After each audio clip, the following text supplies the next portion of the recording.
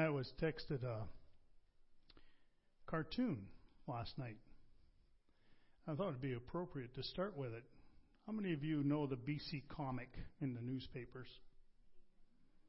Oh, just a couple of you. BC is sitting on a rock and he's lamenting the fact, and he says, "I hate the term Good Friday." And his friend says, "Why?" "My Lord was hanged on a tree that day." His friend says, "If you were going to be hanged on that day and he volunteered to take your place, how would you feel?" "Good." His friend turned from him and walked away and said, "Have a good day."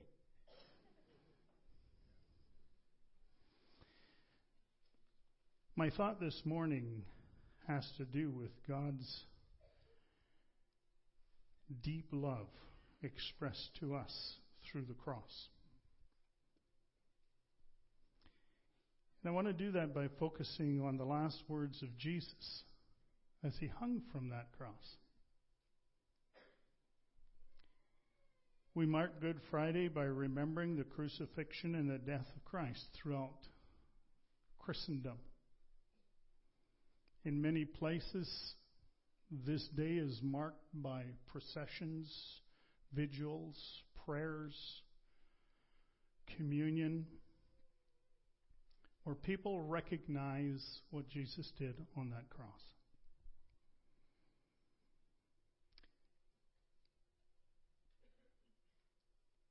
Our problem is that we look back.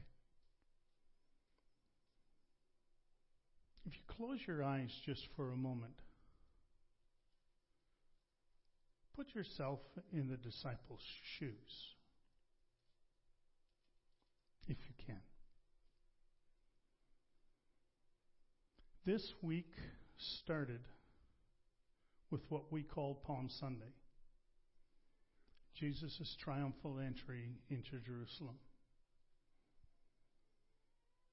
Just a month earlier, Jesus raised his good friend Lazarus from the grave.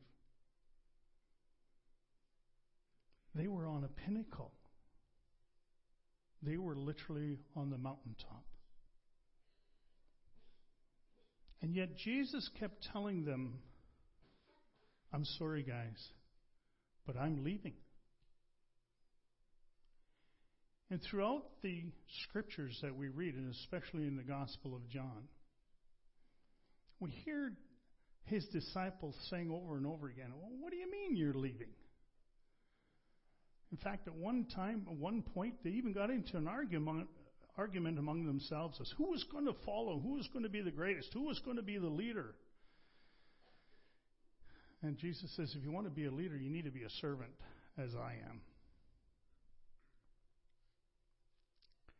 The disciples were literally thrown into an emotional and spiritual upheaval. That night they went into Gethsemane. Barclay, in his commentary, talks about the Brook Kedron. And he says during the time of the Passover, that brook ran red with the blood of the lambs that were used for sacrifice. He numbers them upwards of 100,000 sheep. It's a lot of blood, a lot of sacrifice. Jerusalem would probably be a population of 20 or 30,000 regularly, but on Passover it would swell to the hundreds of thousands. All for the same purpose, to celebrate the original Passover. I can hear them in their hearts. I can see them in their thoughts. Here is Jesus having been led from the Praetorium up what we call the Via Dolorosa to Calvary's place of skulls. Being laid on that cross, and then the sound of nails as they pierce flesh. Not a pretty sound. Not a pretty sight.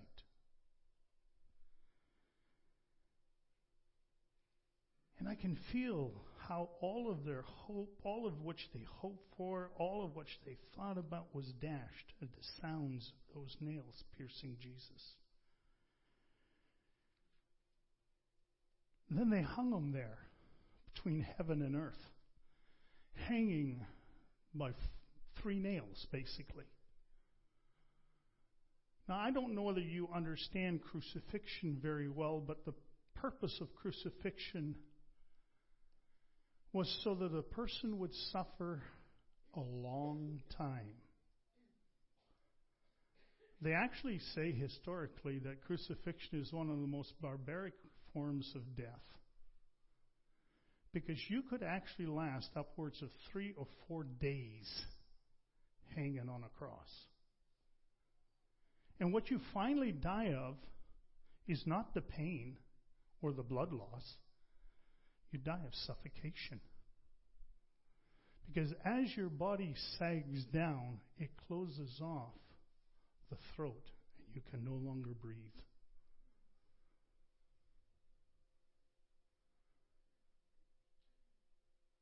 Sounds terrible, doesn't it? And it is. The disciples understood that.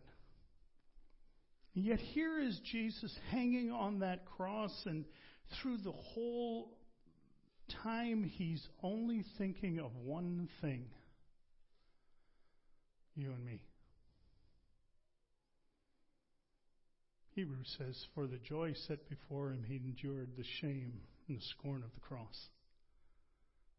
We're that joy. And while he hung on the cross, he was thinking of his disciples. And there are some things he began to say to us that help us understand his heart.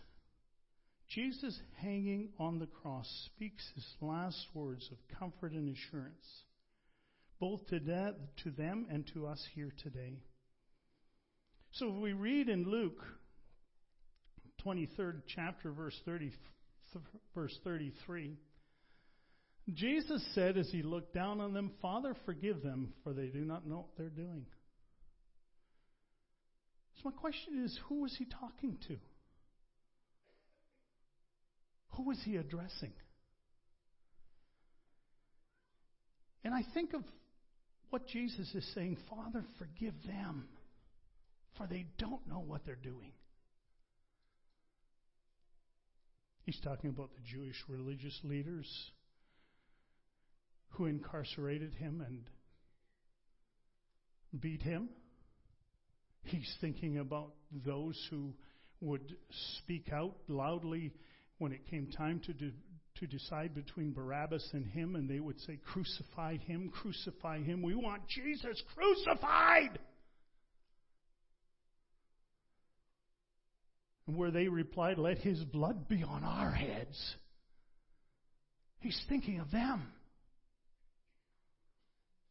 He's thinking of the soldiers who are only doing their duty, and in this case having in their minds an insurrectionists to beat on was just, oh my goodness, all of their fury and all of their anxiety and all of their hatred would come out.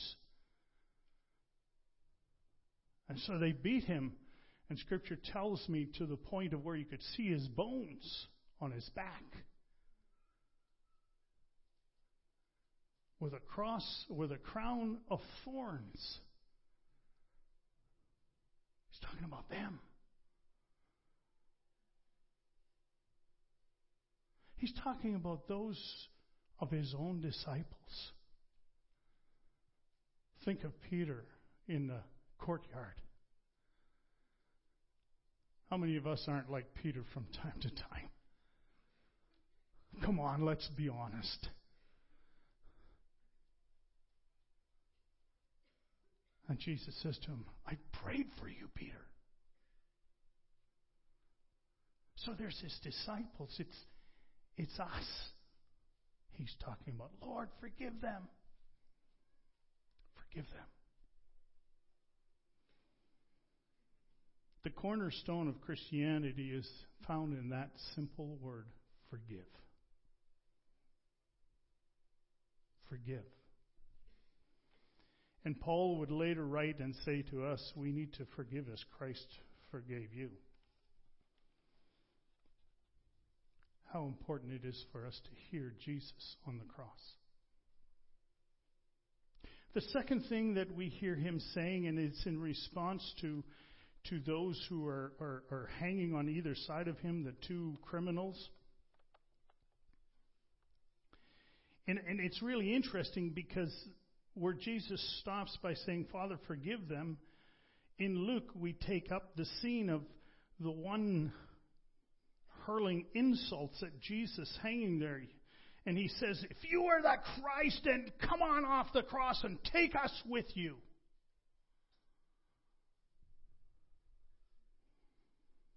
And the other one turns to his fellow and says, what are you talking about? Don't you realize that we're here for a reason?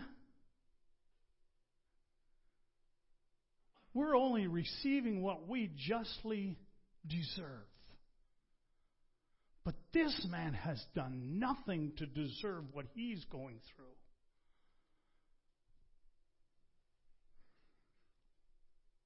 And so he turns to Jesus and says, Lord, remember me. And when I was reading that, I thought of this. What does it take to have faith? What does it take to have faith? The thief said, Lord, remember me. He acknowledged his guilt. He acknowledged that he was there for a reason, and that justly so and justifiably so.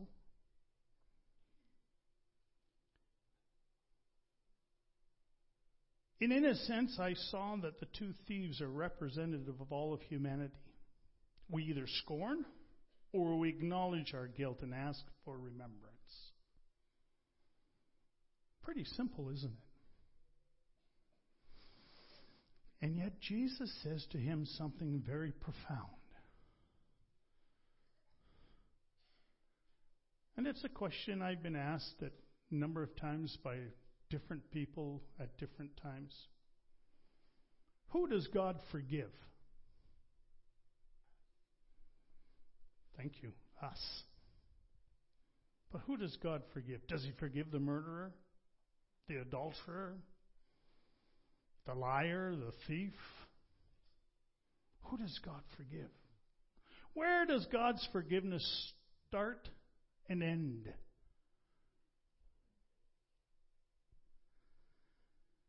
And I hear it in these words. Today I say to you, truly I say to you, today you will be with me in paradise. Jesus took all our sins. Did you hear me? He took all our sins. I have a great deal of difficulty when people like to keep a little black book and a list of past sins. Think of Martin Luther when confronted by his own sins, wrote them out in his chambers, and at the end of it, felt the prompting of God, the Holy Spirit, to write across all of his sins, paid in full by the blood of Jesus. Can I do any less? Can I do any less than my Savior who hung on the cross and said, today you will be with me in paradise? Then I think of the third thing he said, and This is a word that we don't always understand to its fullest. In John 19:26-27, and Jesus said to his mother, "Woman, this is your son." And by the way, that word woman in Greek can also be translated dear one. Okay? So don't come off with that harsh tone, woman. Okay? Please? It's dear one.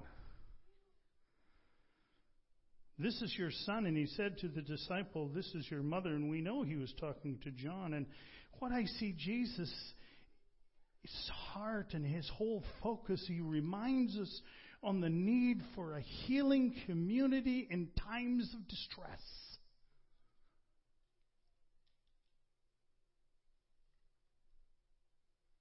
Way back when Jesus was born and brought to the temple, Mary was told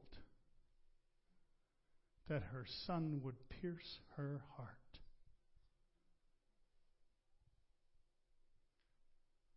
How do you think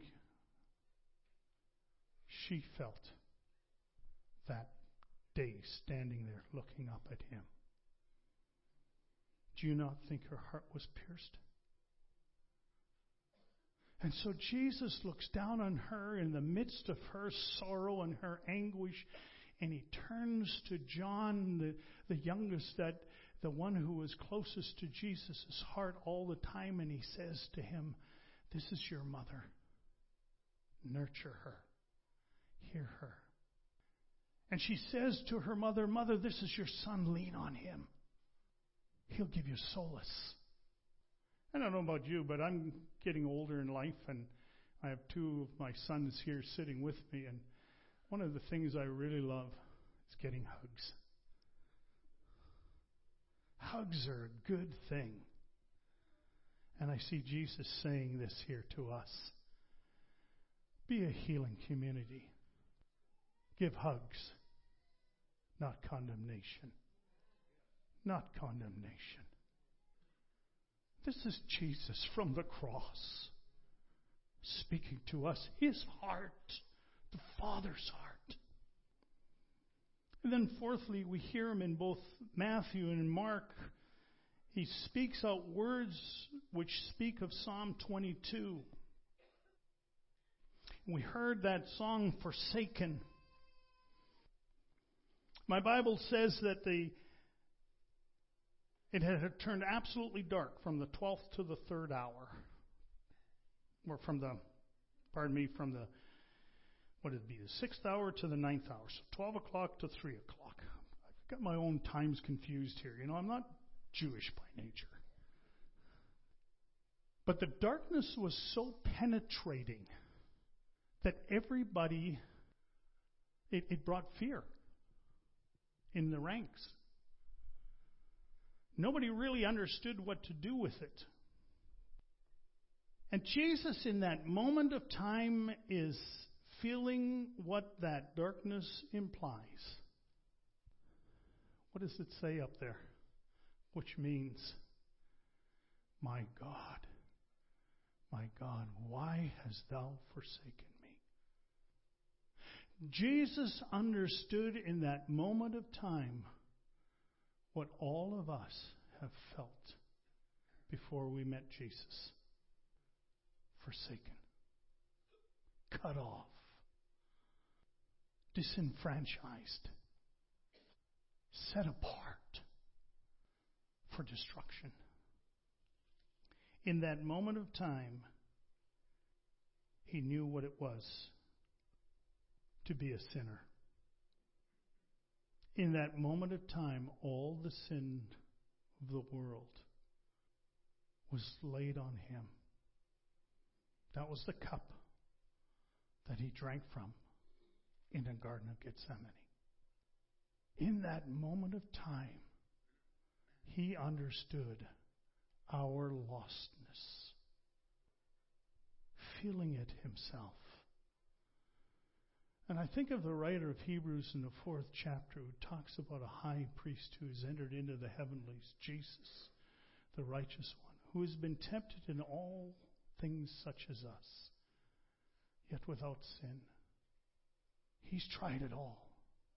And here on the cross, he tries the very depths of our humanity. And it really leads me to the last two, which is 6 and 7. And these last three sayings of Jesus really go hand in hand. In Luke 23:46, he says, Father, into your hands I commend my spirit. After saying, my God, why hast thou forsaken me? And I learned something very important here. I learned that in our darkest hours, Jesus shows us that hope is the light of the soul. And God can be trusted and entrusted with our lives. That's what I learned. That's what I see. Father, into your hands I commit my spirit. I commend my soul. I don't know where you're at, but we all have dark times in our lives. So let me read this again to you. In our darkest hours, Jesus shows us that hope is the light of the soul. And God can be trusted and entrusted with our lives. And finally, Jesus uses these words. And the reason I say these two kind of go together is because there's always a dispute as to which one he said before the other. But I like to think that he finishes with these words in John 19:29-30. And the reason I say that is because this coincides with the afternoon time of sacrifice and prayer. And he says 3 simple words. And we know them so well. It is finished. It is finished. And I think of those 3 scriptures from 1 Peter 1:20, which says he was chosen before the creation of the world. Chosen for what? And in Revelation 3:8, it says, the Lamb who was slain from the foundation of the world. And I really want to finish on a heavenly note. And so I go to Revelation again because John, who was there, saw something that one day we will see. And I kind of need to finish with this. And I saw on the right hand of him who sat on the throne a scroll with writing on both sides and sealed with 7 seals. And I saw a mighty angel proclaim in a loud voice, who is worthy to break the seals and to open the scroll? But no one in heaven or on earth or under the earth could open the scroll or even look inside. I wept and wept because no one was found worthy to open the scroll and look inside. Then one of the elders said to me, do not weep. See, the Lion of the tribe of Judah, the Root of David, he has triumphed. It is finished. He has triumphed. And he is able to open the scroll and its 7 seals. And I've always thought this is kind of an anomaly to me. The elder says, see, the Lion of the tribe of Judah. If you were to turn your eyes from a downward gaze to an upward gaze, what would you expect to see at that point? A lion, wouldn't you? Isn't that what he just said? We're coming to this table in a few minutes. The Lion of the tribe of Judah, he has triumphed. He has triumphed. It is finished. But as you come to the table, this is what God wants you to see. And then I saw a lamb looking as if it had been slain standing in the center of the throne. Yeah. When we come to this table, that's where Jesus is. In the center of his throne. As a lamb that has been slain. And that's what Good Friday is all about. The lamb slain for the sins of the world. Amen.